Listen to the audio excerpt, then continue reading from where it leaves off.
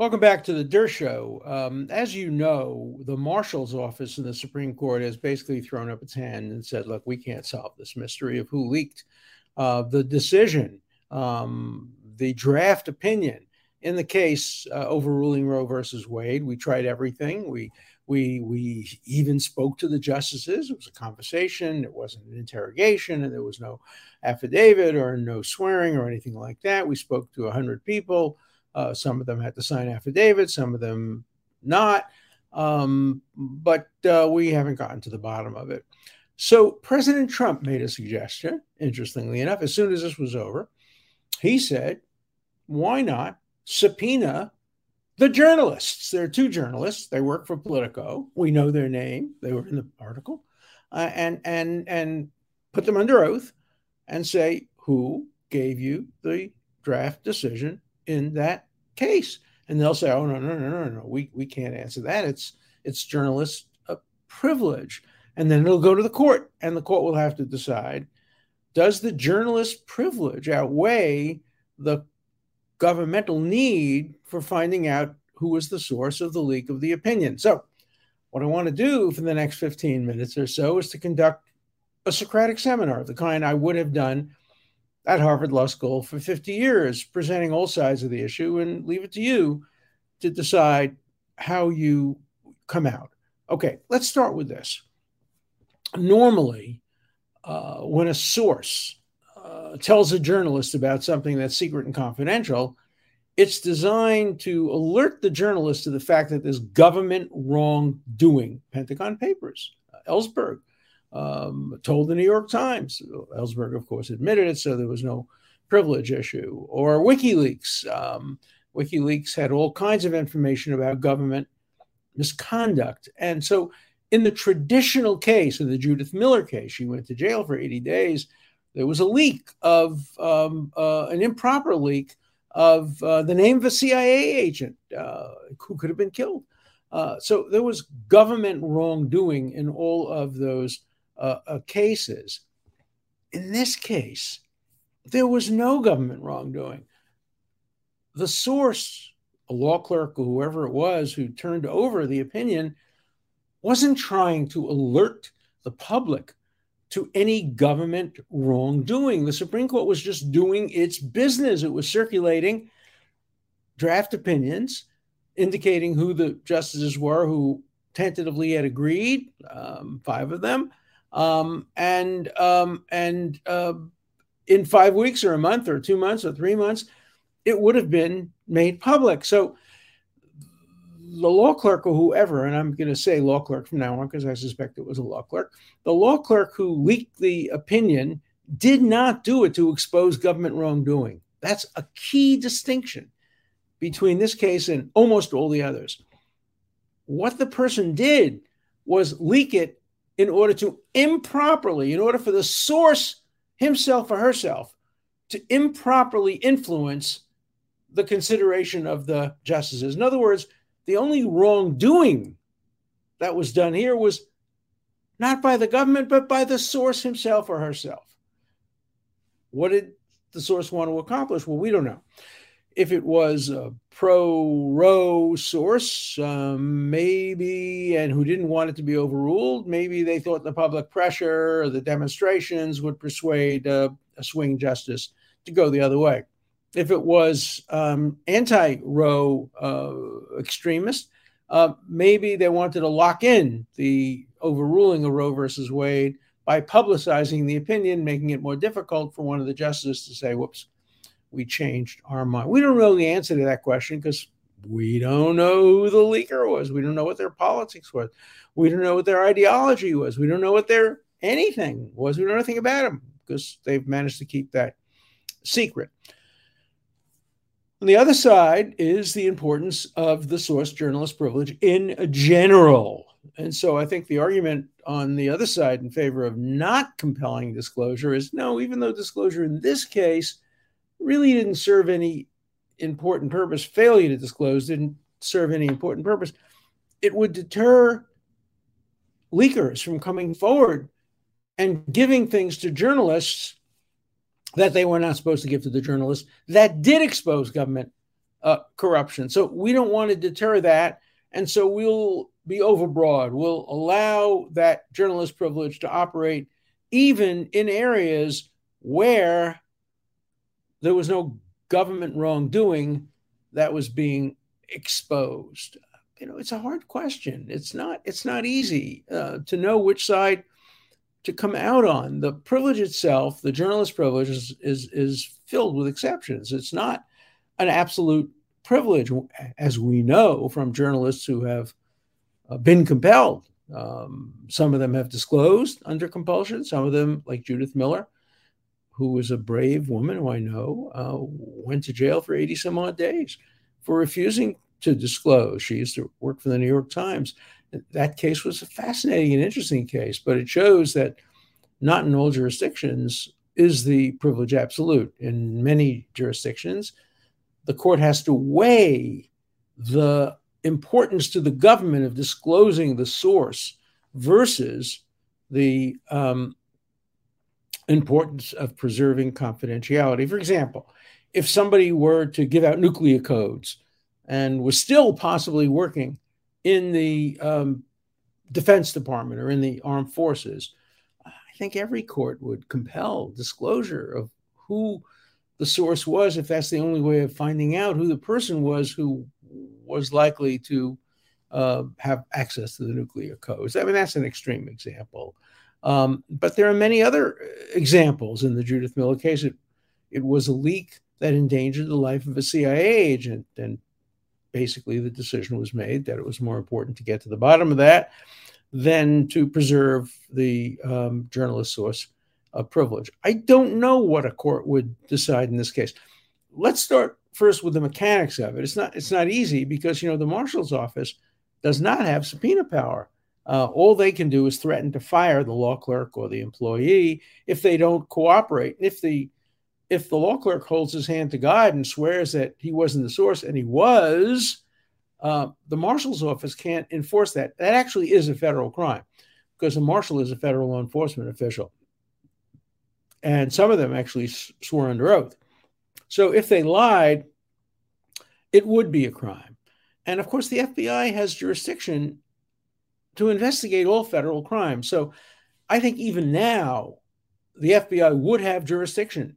The Justice Department would have jurisdiction to call in these two journalists and issue a subpoena, make them go in front of a grand jury, and put them to the choice of revealing the source or being held in contempt and possibly going to jail.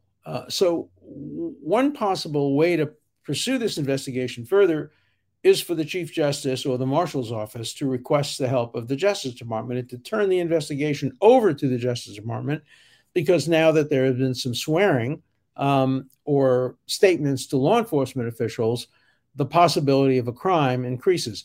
Disclosing the material itself may not be a crime, but lying about it to a law enforcement agent would be a crime, as we've often heard so many times. It's the cover-up that gets you, and the swearing that might get you. The other alternative doesn't require the Supreme Court or the Chief Justice or the Marshal to request the aid of the Justice Department or the FBI. It could be the House Judiciary Committee or the House Investigative Committee, now controlled by Republicans. They, without being asked by the Supreme Court, can issue subpoenas. And they can issue a subpoena to the two journalists whose names we know from a Politico, saying, come in front of our committee and tell us in public session or private session who the leaker was. And the journalists would say no. And the case would then go to court. If the court ruled that the privilege did not prevail in that case, that the need to disclose is greater than the need to keep the material privilege, then the journalist would have this tragic choice that journalists have had over the years of violate your oath to the source that you would not disclose it. And I'm sure such an oath was either implicitly or explicitly made, or else go to jail, join Judith Miller. Maybe it'll be 80 days, maybe it'll be 80 weeks. There's no limit on how long a person can be held in civil contempt. When you're being held in civil contempt, as the courts like to say, the keys to the prison are in your pocket. You can get out anytime you want. It's not criminal contempt. If it's civil contempt, you can get out anytime you want, but you have to disclose the source. If you don't disclose the source, hey, we're keeping you in. So which side does the balance seem to be favorable to? The source privilege, which is rooted in the First Amendment. It's a very important privilege. I mean, it's not ancient. It's not an ancient privilege. At the time of the framing, there was no such thing as a journalist source privilege. There was no such thing during the 19th century. Excuse me. But in the 20th century, mid 20th century, particularly, the source journalist privilege was recognized more, and many jurisdictions now recognize it. Some absolutely, most relatively, with the court making the decision. So I ask you to tell me what you would decide if you were the judge. Should there be a presumption in favor of the First Amendment? After all, the First Amendment is critically important. And would that presumption tip the scale in favor of not compelling disclosure?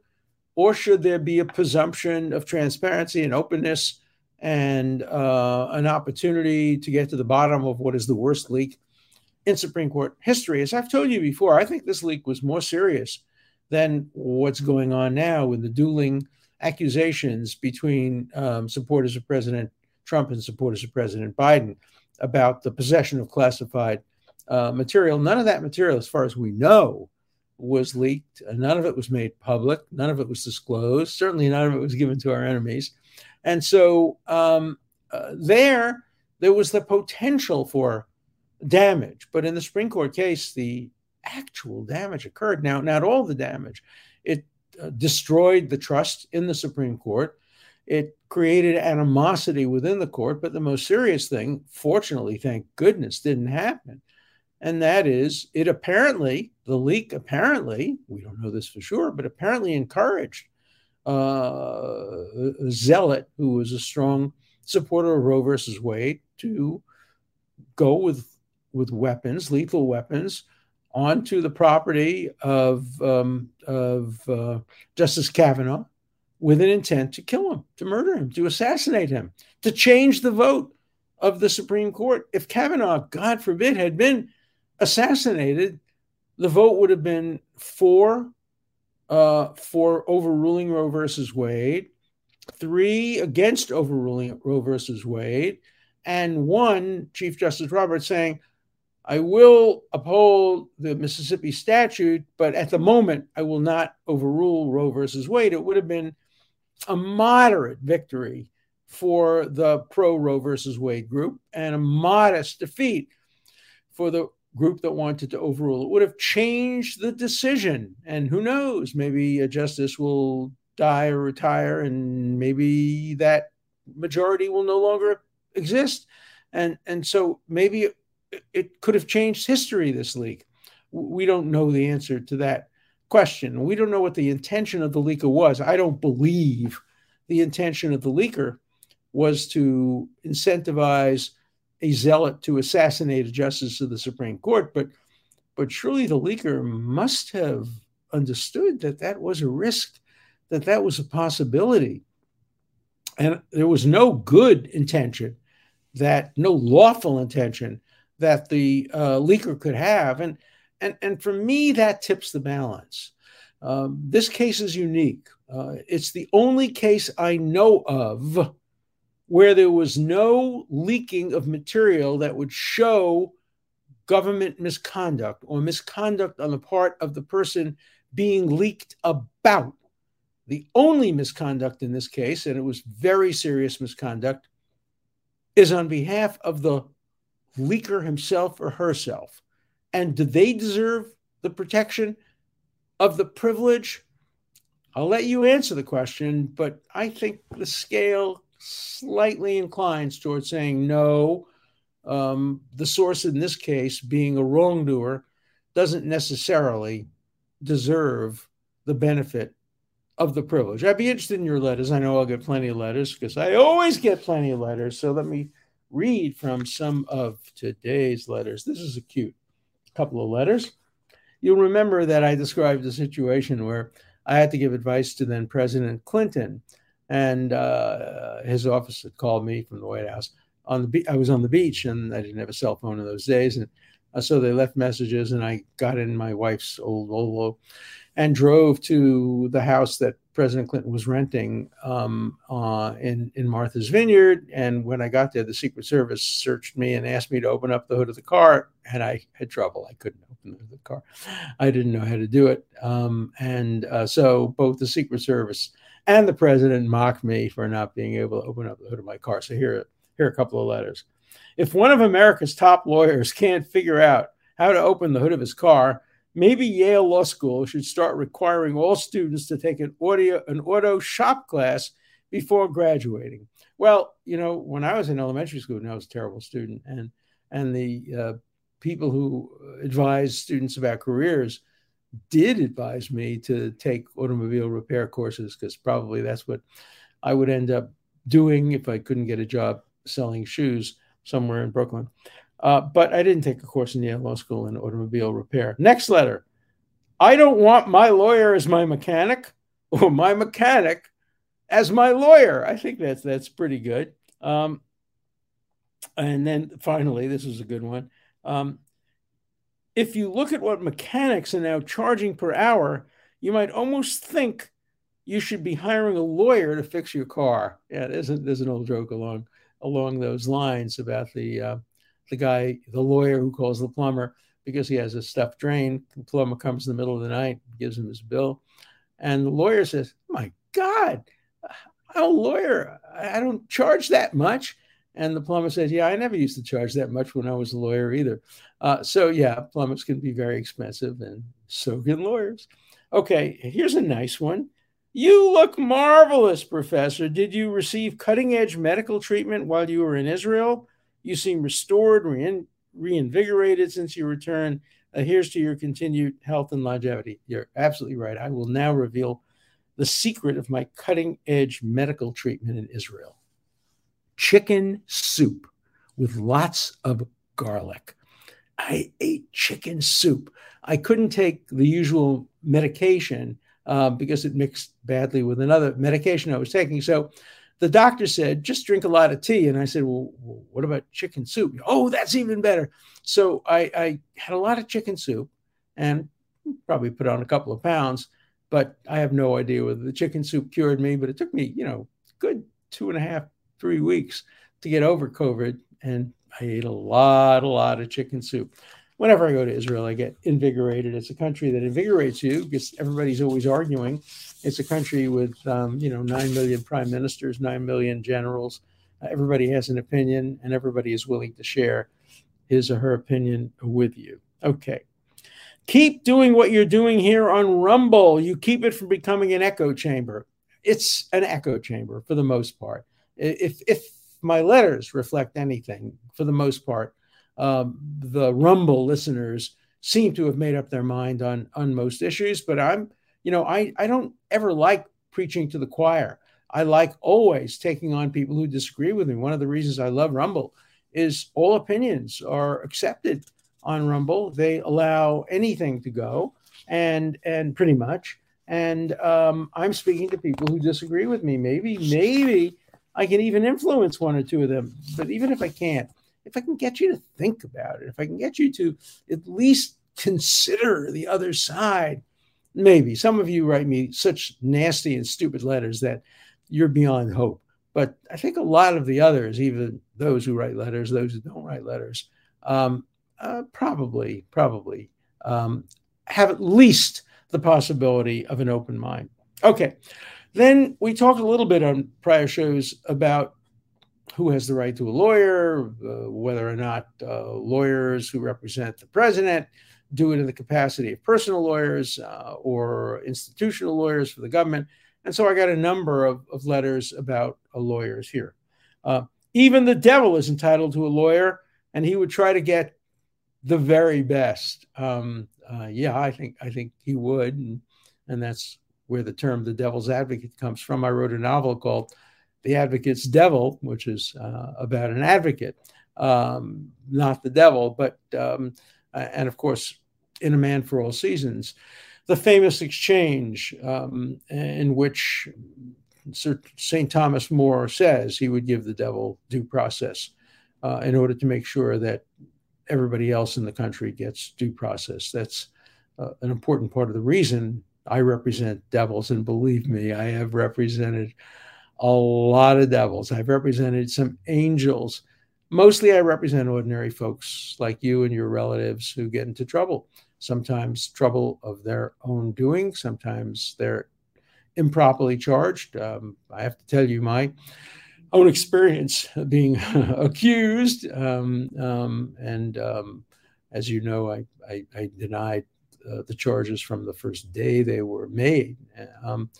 It gave me a lot of sympathy for people who are falsely accused. Never before had I experienced being falsely accused. And so it was an important lesson to me. It was certainly a learning lesson. I probably could have rather read it in a book and have experienced it myself for nearly 8 years. But you learn, you use whatever experiences the good Lord gives you to make you a better person and a stronger person. Okay, this is an interesting one.